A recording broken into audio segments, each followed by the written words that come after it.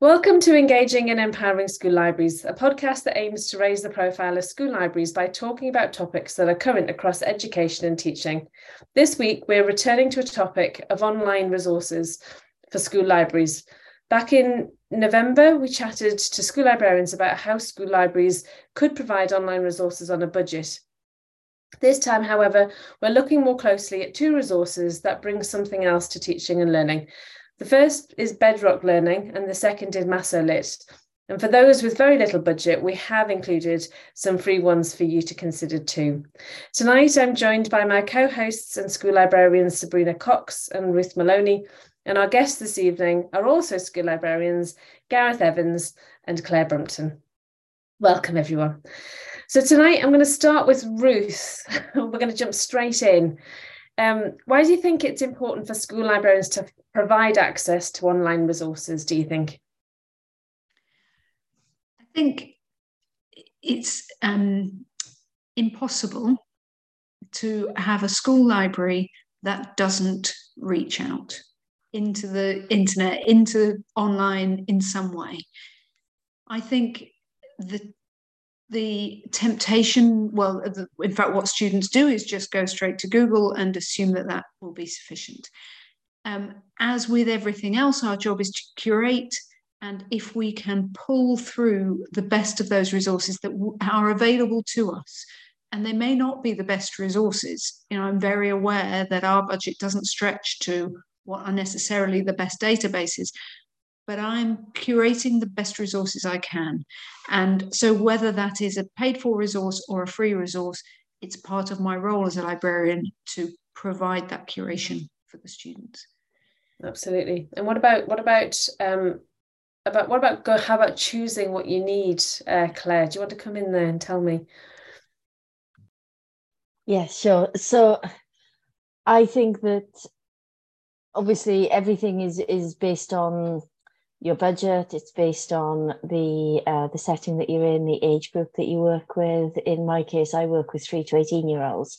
So the needs of the different groups within the school community is huge.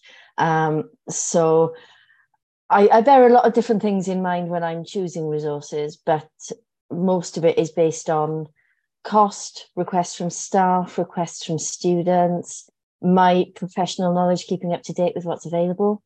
I have an awful lot of meetings with reps and have demos and things that go no further. Because I try and build and curate the best collection that I can, covering as many different areas, age groups, subjects as possible. So I think having a really good overview of everything that's available sort of on the market, and then everything that's available and suitable for your particular setting is key. Absolutely. And Gareth, what about you? What are your usual priorities when you're thinking about online resources? So with me, like Ruth and Claire was saying, it's the cost of the product's the key thing. Is it going to be good value for money? And what looking at free resources, what the benefits it's going to be to the students and the teachers who are going to use that online resource. And also the most important thing I've always been paramount with the resources we use is the content on the site has education value and merit, and is it being well resourced, some stuff peer reviewed, making sure that the students are getting the right information at the end of the day. Absolutely. So would you buy something that you would later then remove, and what would those priorities be? So presumably as things, like I think Ruth was saying, something new comes onto the market, school libraries are in a position, aren't they, that budgets are tight. So you have to make decisions about what you're going to keep and what you're going to remove. Are those sometimes difficult decisions, Gareth, do you think? Yeah, so it's a bit difficult because like I said, I haven't really, I've only just recently started looking at buying online resources directly through the library budget. So I'm always been tiered to using e-resources that have been added on. So for example, two things I use as e-resources, but also in physical form is like, so I've got online access to the Week Junior, for example. So we got the standard subscription, but we were able to get online version access. So we just share our subscription code with our students and teaching faculty. So that's an extra nothing, doesn't cost us anything. Another one that we've managed to get for free for a year is Botanica magazine, which has just been launched. So they offered a lot of school, I think it was 100 schools last year, access to a free digital copy of the magazine and a physical. I know they're still offering digital access to schools, but I am actually really keen. The kids are really interacting and enjoying that magazine, so I will be continuing that next year, and it's still good value for money. So you're sort of buying a small resource, but it has impact on students' reading engagement. Absolutely. I think, that we all have that those problems, don't we, where we have to make decisions. I think it's great that you're able to manage to get a free trials. There are usually free trials, not normally as long as a year, mind, but there are, aren't they? And it's beneficial to actually be able to go in and look and see and gauge the engagement, as it were. So no, it's a great idea. Yeah, I'm just being, for example, I'm just trying out, like you were saying, the other one I'm just trying out for a year is Issues Online, because like I said, it's I looked at it from the avenues, and I just think it hits so many marks on cross curriculum and everything. I just think it's a good program that might be useful to a lot of students. So is that one that was originally just in paper form, in a booklet type thing? Yeah, so they do two-tier models. So you've so they get articles, newspapers, reports from various organisations and bodies and outlets, and NHS Choice, Amnesty International, depending on the theme. So some of the themes have been like cyberbullying,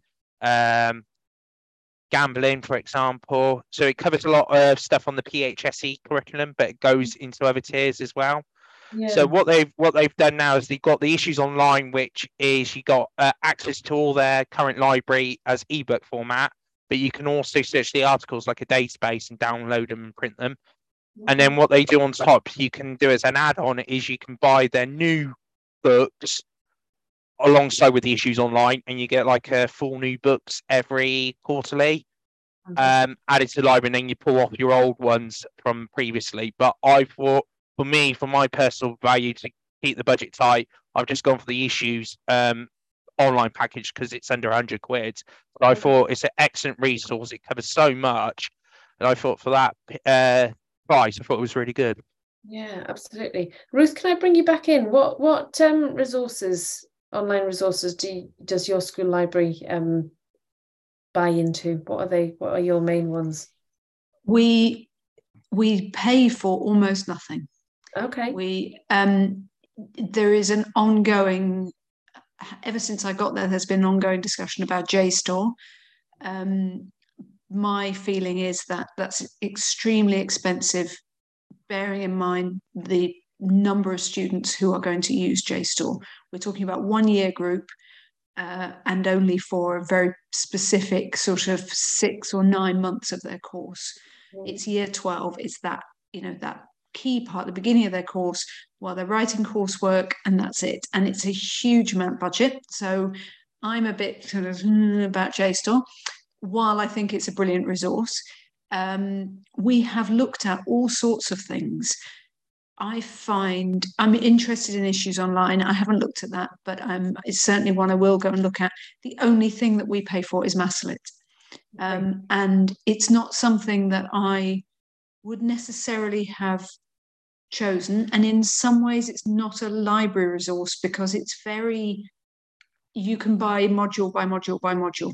So the English department pay for their module. Psychology used to have a module and decided they don't want it anymore. So in some ways, it's departmental resource, but it sits within my budget because why not? And actually, I think it's a fantastic. Okay, so let me back up. We've managed to jump onto Massolit very quickly. That's fine. No, that's good. But even as we're there, let's continue with that. So for anybody like me who has never seen it, don't really understand what it is all about, can you give us a brief description about what Massolit actually is? Okay, so it's video lectures, and they are based on the curriculum. So they look at particular exam boards, or they look at, so they're looking at A-levels, GCSEs. There's a lot of, we're an IB school, so there's a lot of IB content on there. And these lectures are delivered by leading university professors. Or I was looking at one today on the GCSE syllabus, which is about medicine through time, and it's given by an emeritus keeper at the Museum of Science. So they're leaders, leading thinkers in their field, and they give a lecture. Each lecture might only be 10 minutes. The teachers can assign them to the class. They can set questions. Some of them have quizzes attached to them, so the students can go away and watch them and answer the quizzes and test themselves. So it's a bit like academic YouTube, really. It's that kind of access. It was led by the school's access to it was led by our English department, because one of the founder members was in some way connected to our old head of English. Okay. And so there was a foot in the door. So we were one of the early trialers of the English department. They absolutely love it. They rave about the quality of the talks given. So along with the talks, then, are there resources to help students, guide them in understanding what's being said, or is it just the videos? It's the videos and sort of quizzes. So it doesn't come, it doesn't have a nice set of links to resources. And that's certainly something that, as a librarian, it would be very easy to do, because you could, if I know that the teachers are using this lecture for, as a focus in this lesson, it's, you're right, it's asking for that kind of thing. Our school's use of it is very patchy, and I'm trying to encourage more of it, because actually, as Massolit develops, they are reaching out to more departments. So they're now involving the sciences. All three sciences have lectures. And I think we need to get to that tipping point where people think, actually, this is our resource. This is what we pay for. Fortunately, you pay for it module by module. So, I can add on the more modules you pay for, the less you pay for each one, but so if you only buy one module, by module, you're talking about like the department. So subject. If English literature by their module, that might be £300. I can't remember what it is. If I then add on history, both of them might come down to 280. So there's that sort of thing, but they're not really about. They're not a one-stop shop by any means. They're a pinpoint of somebody excellent, talking about the resource, about the subject. So that's their niche, really. It's the level of the people that they've got giving the presentations. Okay, Sabrina, can I bring you in? Sorry, I can't find the mouse. That's all right. So Ruth, I've got the site up in front of me, actually, because it's like, sixth form stuff. So would you use this then as like wider reading for subjects, or like inquiry-based stuff that you want the students to do? Yeah, so we use it in several ways. The teachers use it in class, and they might play a lecture, and then they'll talk about it, or it's part of their lesson. I would definitely recommend it as a research resource for students writing extended essays. I would say to them, have you gone and looked to see whether anybody's talking about this on Massolit? Because, if that person is talking about it, no doubt they've written about it as well.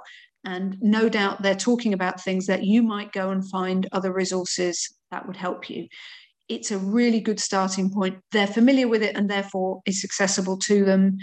I would definitely use it. I'm about to change the way I do my year 12 inductions, to make them into a mini inquiry, to make the whole induction process into a mini inquiry.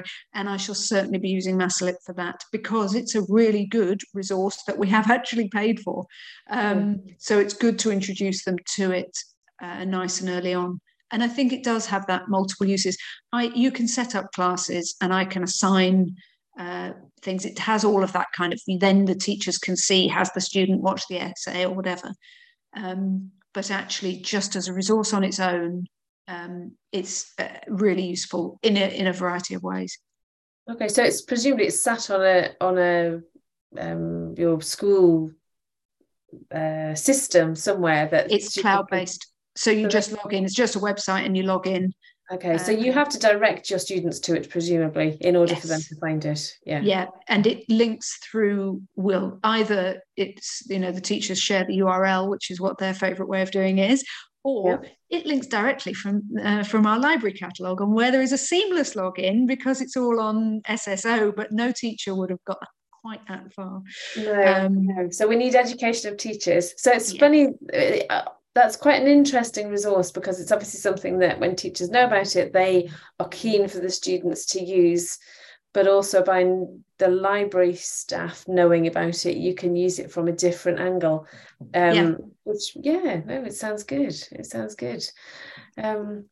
Fascinating.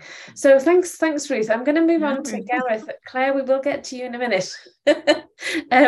Gareth, so it's your fault that we're talking tonight about online resources. So you interested me in a conversation about Bedrock Learning. So just like Ruth, can you describe to me what Bedrock Learning is and why you think it's important? Yeah, so Bedrock Learning is a literacy-based program designed to be used by students from Key Stage 3 all the way up to Year 12. Bedrock does use multiple avenues. We use what they call their core curriculum for it. So Bedrock its main core is a vocabulary element development program. So it teaches students Tier 2 vocabulary words. Okay. So they learn the definitions of the words, so that you can classify them as high frequency words or academic words. And the way Bedrock works is they link these vocabulary words into different curriculum topics. So covering a range of fiction and non-fiction topics. So some examples is learn about Rosa Parks, Mahatma Gandhi, Are Computers Bad for You? Lady in the House, learning about the lives of Henry VIII's wives. So there's a mixture of fiction and non-fiction. Okay. So students learn a bit of subject matter in different topics, but also developing their vocabulary at the same time. So the way the program is structured is the students do like an alpha test at the start of the program when they log on for the first time, and they're placed into block level. So each block is equivalent to a school year. So block 3 being Year 3, all the way up to block 12, which is lower sixth form. And then the students then follow a pattern of topics during that time. And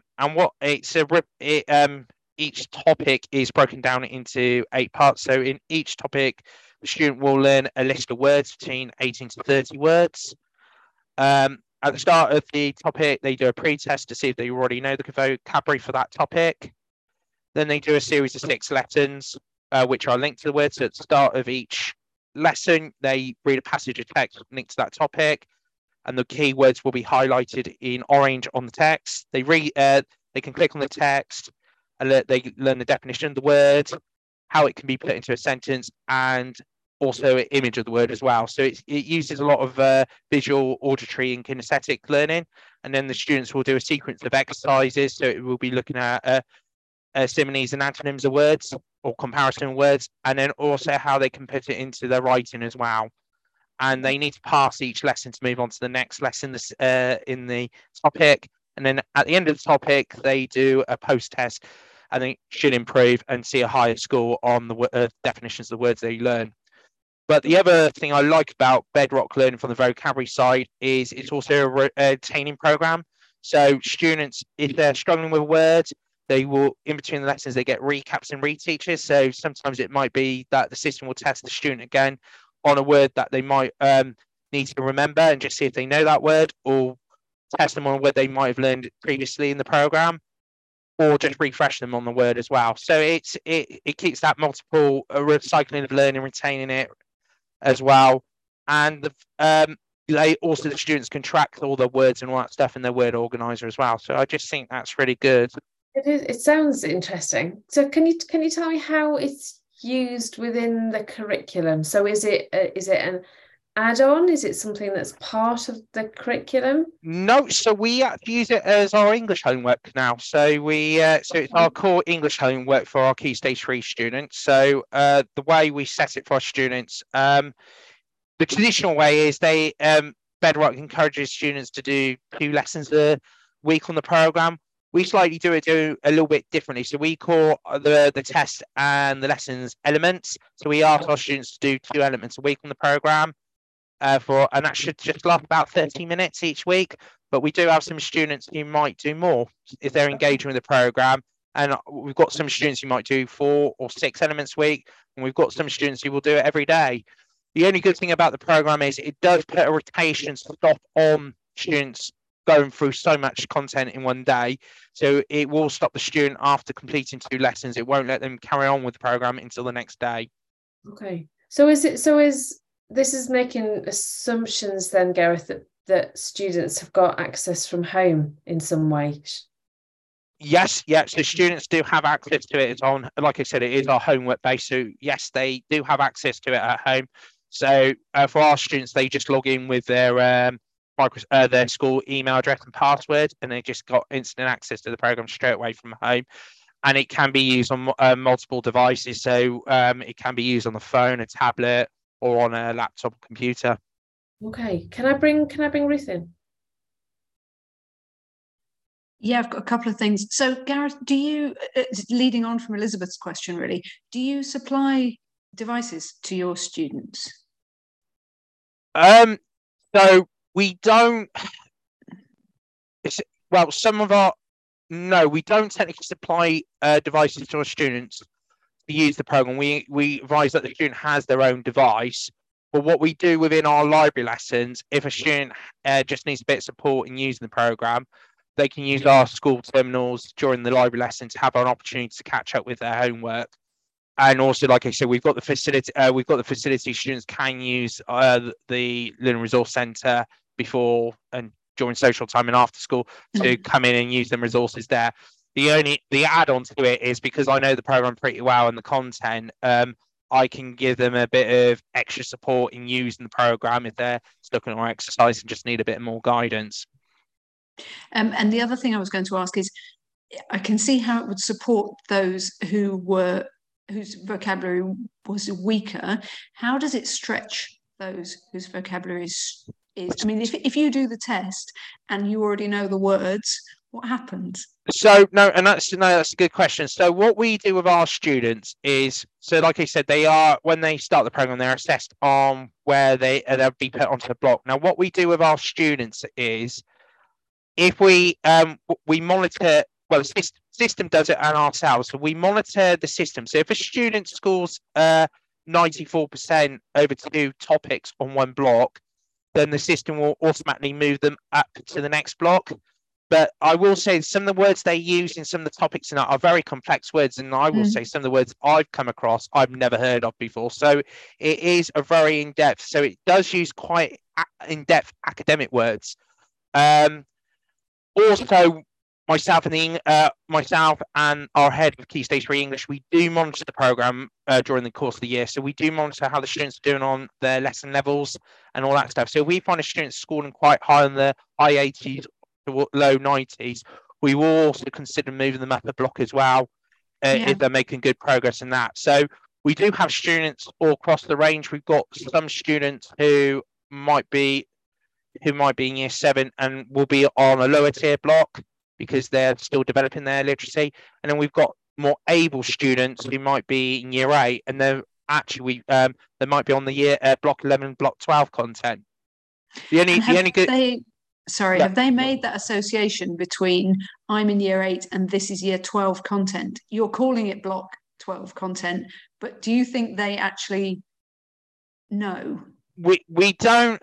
It's a bit of a hard question. I don't bring it up in conversation that much about the year differences. I normally encourage the student, this is the program's matched to your ability. Yeah. But we don't compare. I try my best to not avoid talking to students about which level they're on and what the other students on. I don't share that information. Yes, they can see it on the screen. If they want to discuss it between themselves, that's fine. But I don't tend to intervene with that and make judgment of that. No, absolutely. Yeah. Can I bring in? Yeah. Okay, so I've obviously looked into Bedrock Learning quite a lot. I've done the trial demo and everything, and I really liked it. But one of the things I was told is they could do this on their phone. So if they haven't done the homework, they can sit on the bus and do it on their phone. Is that practical? Do your students ever do that? I can't. I have seen students do it on their phone in school. And yes, I have seen it. I've seen students doing it on the corridor during break or lunch. I don't. We don't judge. I don't judge the kid what device the kid used done their homework on. At the end of the day, what we like to see is that they actually are completing the homework every week. So what we do, which is one of the brilliant things about the program, is every week. So we set up our classes, and the students are assigned to that class. And what we do is so we set our homework every Friday, and the students go until the following Thursday to complete it. So on Friday morning, very early in the morning, I will get all the student reports for each class, and it will rank them how many lessons how many elements or lessons or tests they've done, and you can see their schools who hasn't done the homework for the week. So we can actually track that straight away. So the way we run it in my school is I deal with all the praising and the award side of stuff to help cut down on marking time for our English teachers, and then the English teachers will focus on the students who have not engaged with the program and just trying to give them a bit of extra support. And sometimes I will come in and give. Sometimes we can talk to the student why the reason they're having issues. So it's one of the common issues. Maybe sometimes they forgot their login. They've locked themselves out of the computer, forgot their password. So it's just that little thing. Okay, that's fixed. We can sort that out. So and we try and support the students. We'll talk to the student if they're struggling with the program. We just find approaches how we can support them with the program. It might be example could be a student's finding the content on the current level too difficult. So sometimes we have a discussion. I'll have a discussion with the our head of Key Stage 3 English or the teacher, and then we might decide just to move them down a block just to see how they can get on with the next one. And it does work sometimes.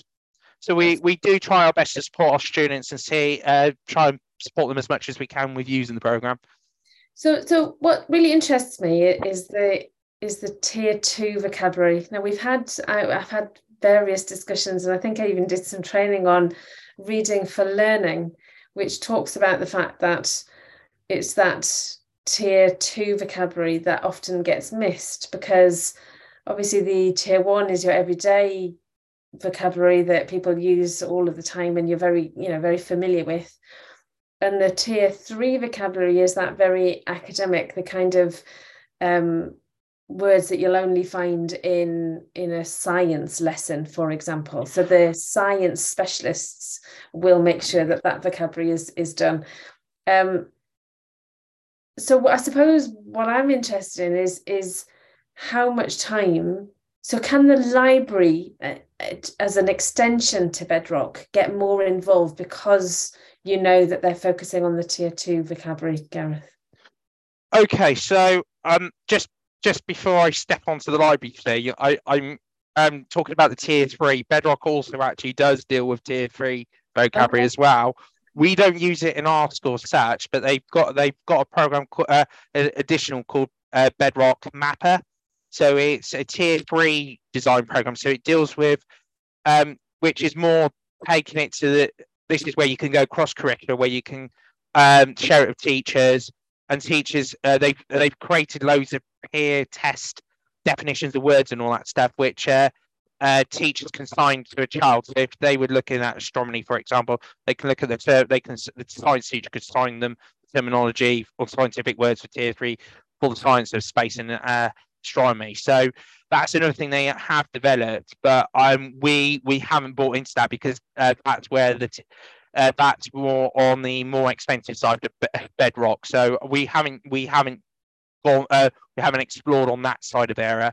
But we're going back to engagement in the library. What I find with from my benefit from you, as the kids see me as sort of, because I do all the introduction to Bedrock, I do all the support and the awards and that. The kids sort of see me, the English teacher, but they also see me as another person they can come and speak to if they've got any issues with the program and all that stuff. But what is sort of been the benefit of moving over to Bedrock is the kids are developing their vocabulary, but it's also because we've moved away from a previous reading program, which I won't say the name, but it's been able to benefit our kids in developing more time to let the kids enjoy reading and building our reading for pleasure environment to the kids. So we're looking at we bought more in-depth fiction and non-fiction books, more depth stuff that kids are interested in. So it does help them engage, and they do find it. I have had a couple of students saying that the programs help them understand words and understand more non-fiction text, and that's also being expanded to the wider school. So we do use the Tier 3 vocabulary in subject lessons. So we've built on our school's now built on like a rich vocabulary support curriculum. So teachers in our school deal with the Tier 3 vocabulary, but they're also supporting kids in reading wider text, reading academic text in lessons and all that stuff. So I can then show students the resources that we use in the library from using Bedrock, our wider vocabulary program, and getting kids to take out more books. Fantastic! It does sound fascinating. Can I bring Claire in? Because if you don't have a system like Bedrock, that Tier 2 vocabulary is something that most students don't necessarily come up with. And if you don't have a program like Bedrock, what do you do? Is there a way that we can guide our students? Tough question. It is. I think that there are ways of doing it, and some of the work needs to be through curriculum specific resources, and some of it needs to be through general reading resources, I think. So but also maybe keywords within the curriculum. So if a librarian was working directly with the teacher, each subject has curriculum Tier 2 words that they have to ensure that their students know by the end of the year, don't they? Or end of the subject or the topic. So I suppose without something like Bedrock, there is an opportunity for librarians and teachers to collaborate on recognizing that vocabulary is needed, and then maybe displays of the words and I think there's you can use displays, you can use an area of an online portfolio if the school uses that. Also, I mean, in my particular case, because I work at an international school, the majority of our students are not first language or home language is not English. Right. So most of the students that I'm working with are bilingual or multilingual. English is the language of instruction, but they all also have lessons in other languages. And one of the other things that we have to consider, and more schools are starting to have to consider this as they start integrating more students who speak a variety of different languages into any school environment, you need to start thinking about how it works from an English language learner's perspective as well. So you've got you've got those students who speak English at home and those students who don't, and obviously they start from different places. They're also using maybe subject specific language in a different language. Absolutely. So one of the things that I have to do and my school has to do is to try and balance the development of that language in English, but also in a range of other languages, in about 40 other languages as well. No, interesting. Ruth, can I bring you in? Yeah, sorry. Tier 2 vocabulary. Remind me where I know we've had this conversation, Elizabeth, and I remember at the time thinking, oh yeah, I know what that is. So it's not the hyper scientific or not the hyper specific subject terminology. So it's things like analyze is a Tier 2 vocabulary. Of course, you're going to put me on the spot now, aren't you? Well, so I'm just thinking that So it's the kind of language that comes up in exam questions, isn't it? Yeah, so it's not the kind of language that comes up, or the words that come up when you are talking generally. It's very usually subject specific, but it's not. It's usually across subjects, but it's non-fiction. So that's what they say. The tier 2 vocabulary is not very often written in the fiction. It's written in your non-fiction texts. So you are less likely to come across them, even if you are a great fiction reader. So we need to make sure that our good readers are reading and accessing non-fiction text. So that could be a non-fiction book, but that could be newspapers, that could be online, that kind of thing. It's a different kind of vocabulary that you don't find generally in fiction, I think. Alison Bissafure talks a lot about it. So if you haven't seen what she's had to say about it, it's certainly worth, I'll link to that later. Yeah. Does that help? Yeah. I mean, it just seems to me that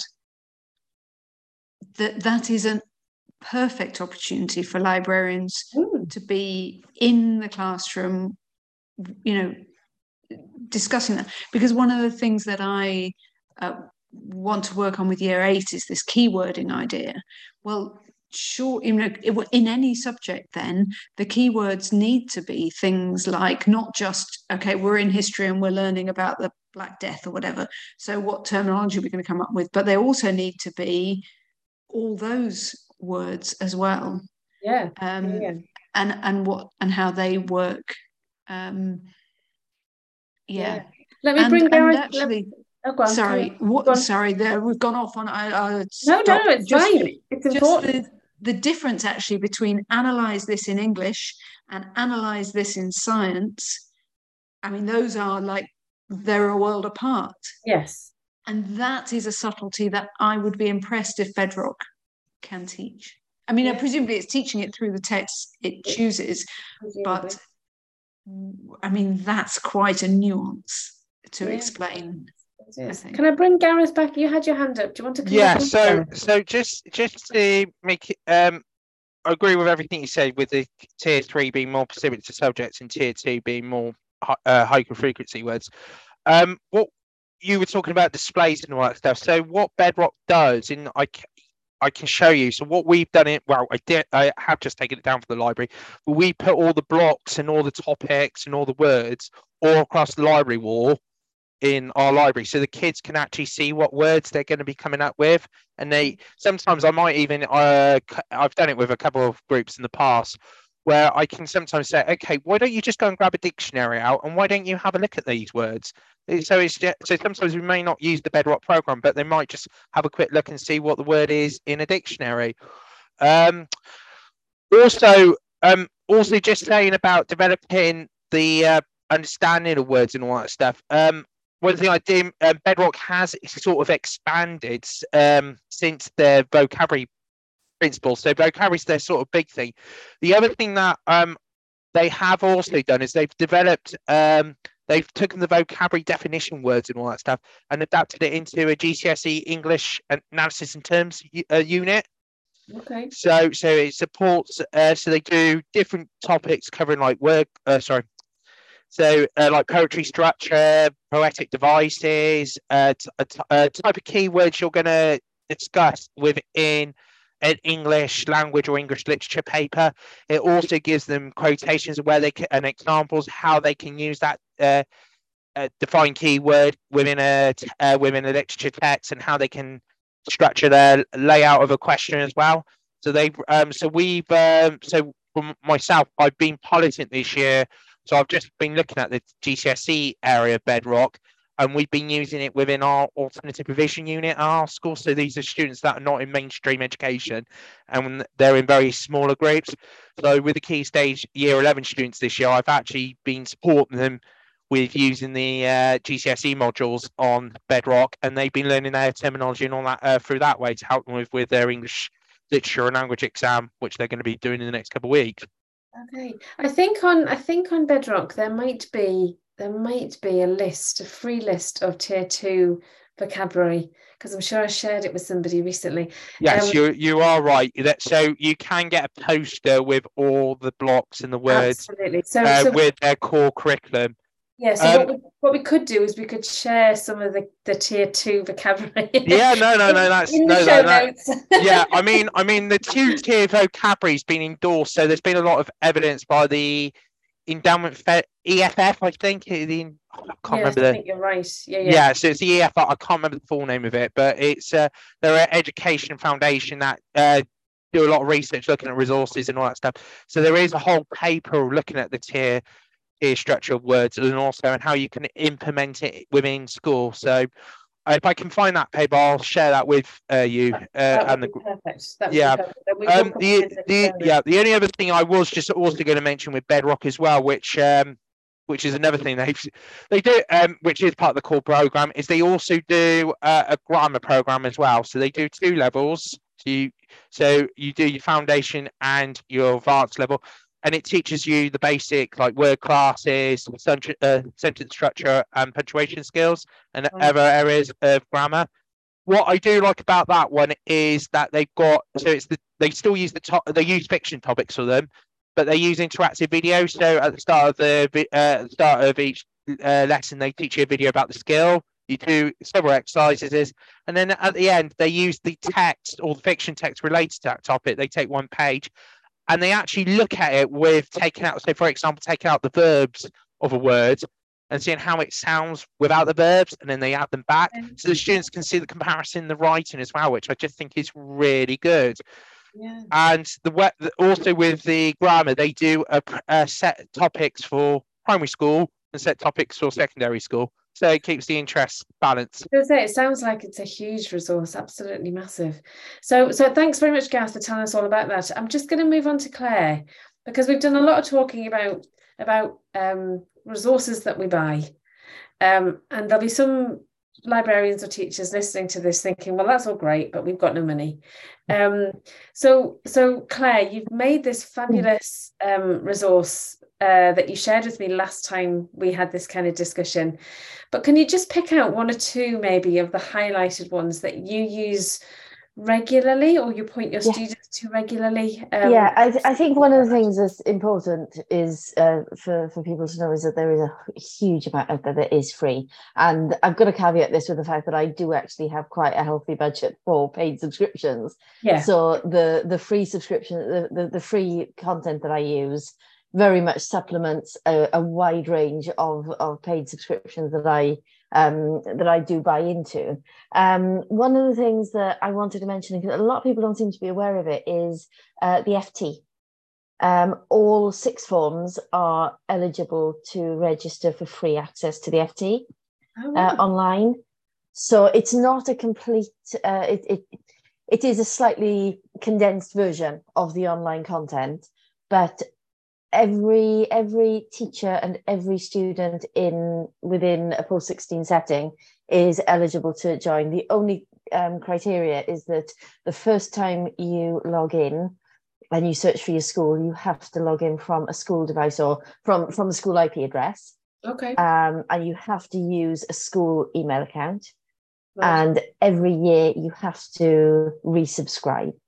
That's purely to stop people who've left the school continuing to, but it doesn't cost anything. It's something that I share with our diploma students at the start of every year, and I share with all of our secondary teachers, because the majority of our secondary teachers teach both in the middle years and in the diploma programme. Do you find that students struggle with that kind of resource? Yes. Only because they're not used to reading such high quality, difficult writing. Yes, and academic writing, I suppose, is what you're going to get from the FT. It is, and our diploma students, a lot of them do business and or economics, and so it's mainly pushed through those subjects that they should be reading it regularly. But at the very least, it's used within the classroom environment as well, and it's used it is used in other areas of the curriculum. But business and economics is the place where it's most heavily used. So that's good. Gareth, have you got a question? Sorry, I'll let Claire finish, but I had some other ones, suggestions that might be useful for free resources as well. I don't know if Claire wanted to share. Perfect. We'll come back in just a second. That's You right. might have to give me a list at the end. No problem. Share it. Let me just ask Claire if she's got any more. Yeah. So Ruth mentioned JSTOR earlier and how expensive it is. Now they do offer free access. I think the original offer was 6 articles every 30 days. They did increase it to 100 articles every 30 days. During COVID, I don't know if they've brought it back down again, but that might be something that some people might want to look into, because if you've only got sporadic use of it or only a very small number of students using it, then that might be the way to go. There's a huge number of open access. If you're looking at academic articles, now I do quite a lot of work with extended essay students, and I also do a lot of work with another project where I need students to access fully academic articles. So places like ResearchGate, Core, Directory of Open Access Journals, I use those and a number of others that are quite similar, that give more and more universities are trying to give free access to, or to provide open access to as much academic writing as possible. So it's a bit hit or miss. You don't always get exactly what you're looking for, but one of the nice things about ResearchGate is that if what you're looking for isn't there, or if it's not freely available, you can actually email the authors, and if they're happy to send you a copy of the article, and I do that all the time for students, and I regularly get things sent to me. Something else I wanted to mention was The Conversation, which I think is one of the best websites available. The quality of the writing is amazing, mainly because everything on the website is written by academics. I know, it's really irritating. They won't let me write for them. The fact that, and something that I teach, so I use The Conversation from sort of year 9 up, right up through the top end of the middle years program, and then up into the diploma program. It is very accessible, isn't it? It's very accessible because it's all magazine article style. But what's lovely about it is, first of all, you can always tell where the author is working, where they're an academic, because it links to, you have information about what university they work at.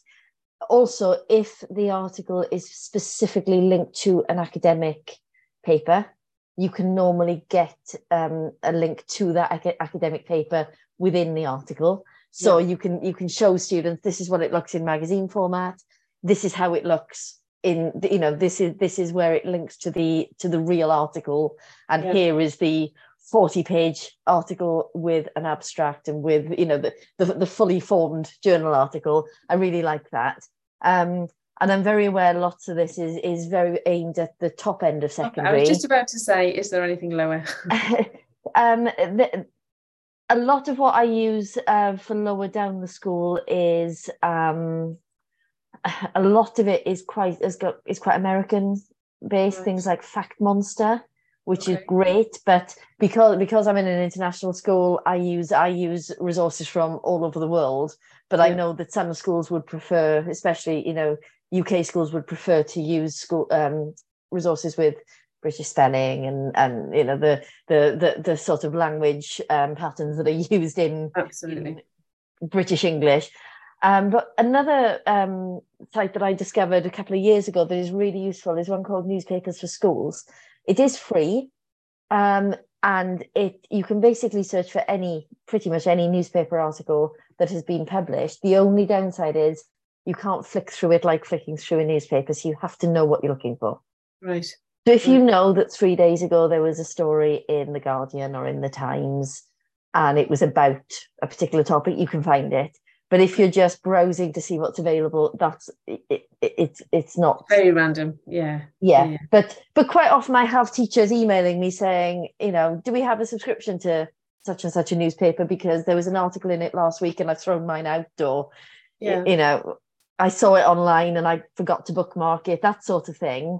Yeah. So for those things, I can find them the article and you can just download it as a PDF. Okay, so that's really handy. But as I say, you've got to know what you're looking for.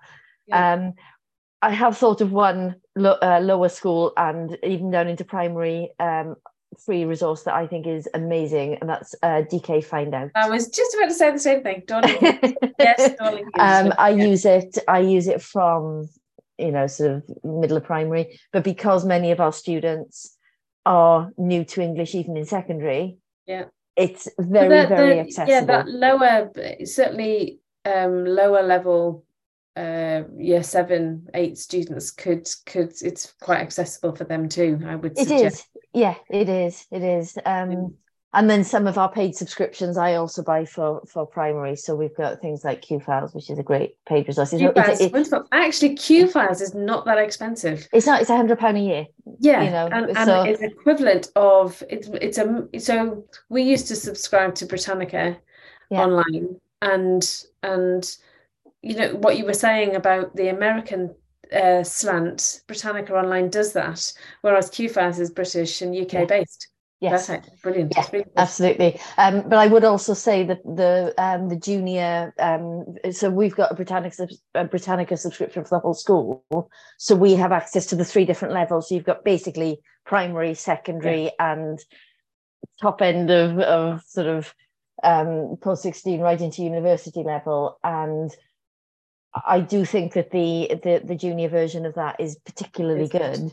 And because, again, as I mentioned, we deal with a lot of students who are learning English, some of the features that it has, like being able to listen to the text, is great. And even though it is reliant on Google Translate, the fact that you can translate it into pretty much any language is really helpful, at the very least for students who arrive with us with no English.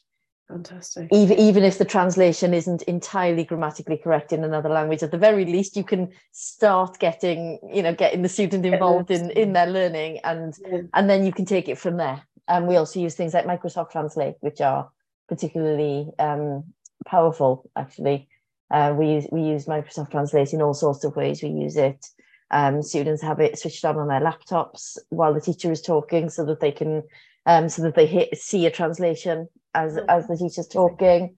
We use it in written documents. We use it all over the school in all sorts of different ways, and that's very good to use if you don't know how to use it. Fantastic. Okay, so I've just noticed that it's 5 to 8. How it's amazing how conversations just can flourish. So I just want to take this opportunity to promote my membership at this point. So to any school that's looking for ways to support collaboration between teachers and librarians, I help boost independent learning, literacy and wellbeing through your school library. So if you're not sure how to make this happen, my membership programme offers training and support for school librarians and teachers to create opportunities to engage across the whole curriculum. You can find more information in the link in the show notes below. So just before we go tonight, I just want to ask you all one final question. So if you have one piece of advice about buying online resources for school librarians, what would you finish with? And I'm going to start with you, Gareth, if that's all right. Oh, that's it, Sophie. I'm going back to what I said earlier, is you need to find the resource. It has to be going to have an impact on your teachers and students, and it has to be good value for money. Perfect. Brilliant. Nice way to finish. Thank you, Gareth. Ruth, what about you? I'm going to be really controversial and say that I think you should save your very limited budget, if you have a very limited budget, for books, as there are so many really good free resources. The one thing that I think that wasn't mentioned and I absolutely love is what's provided by our county council libraries.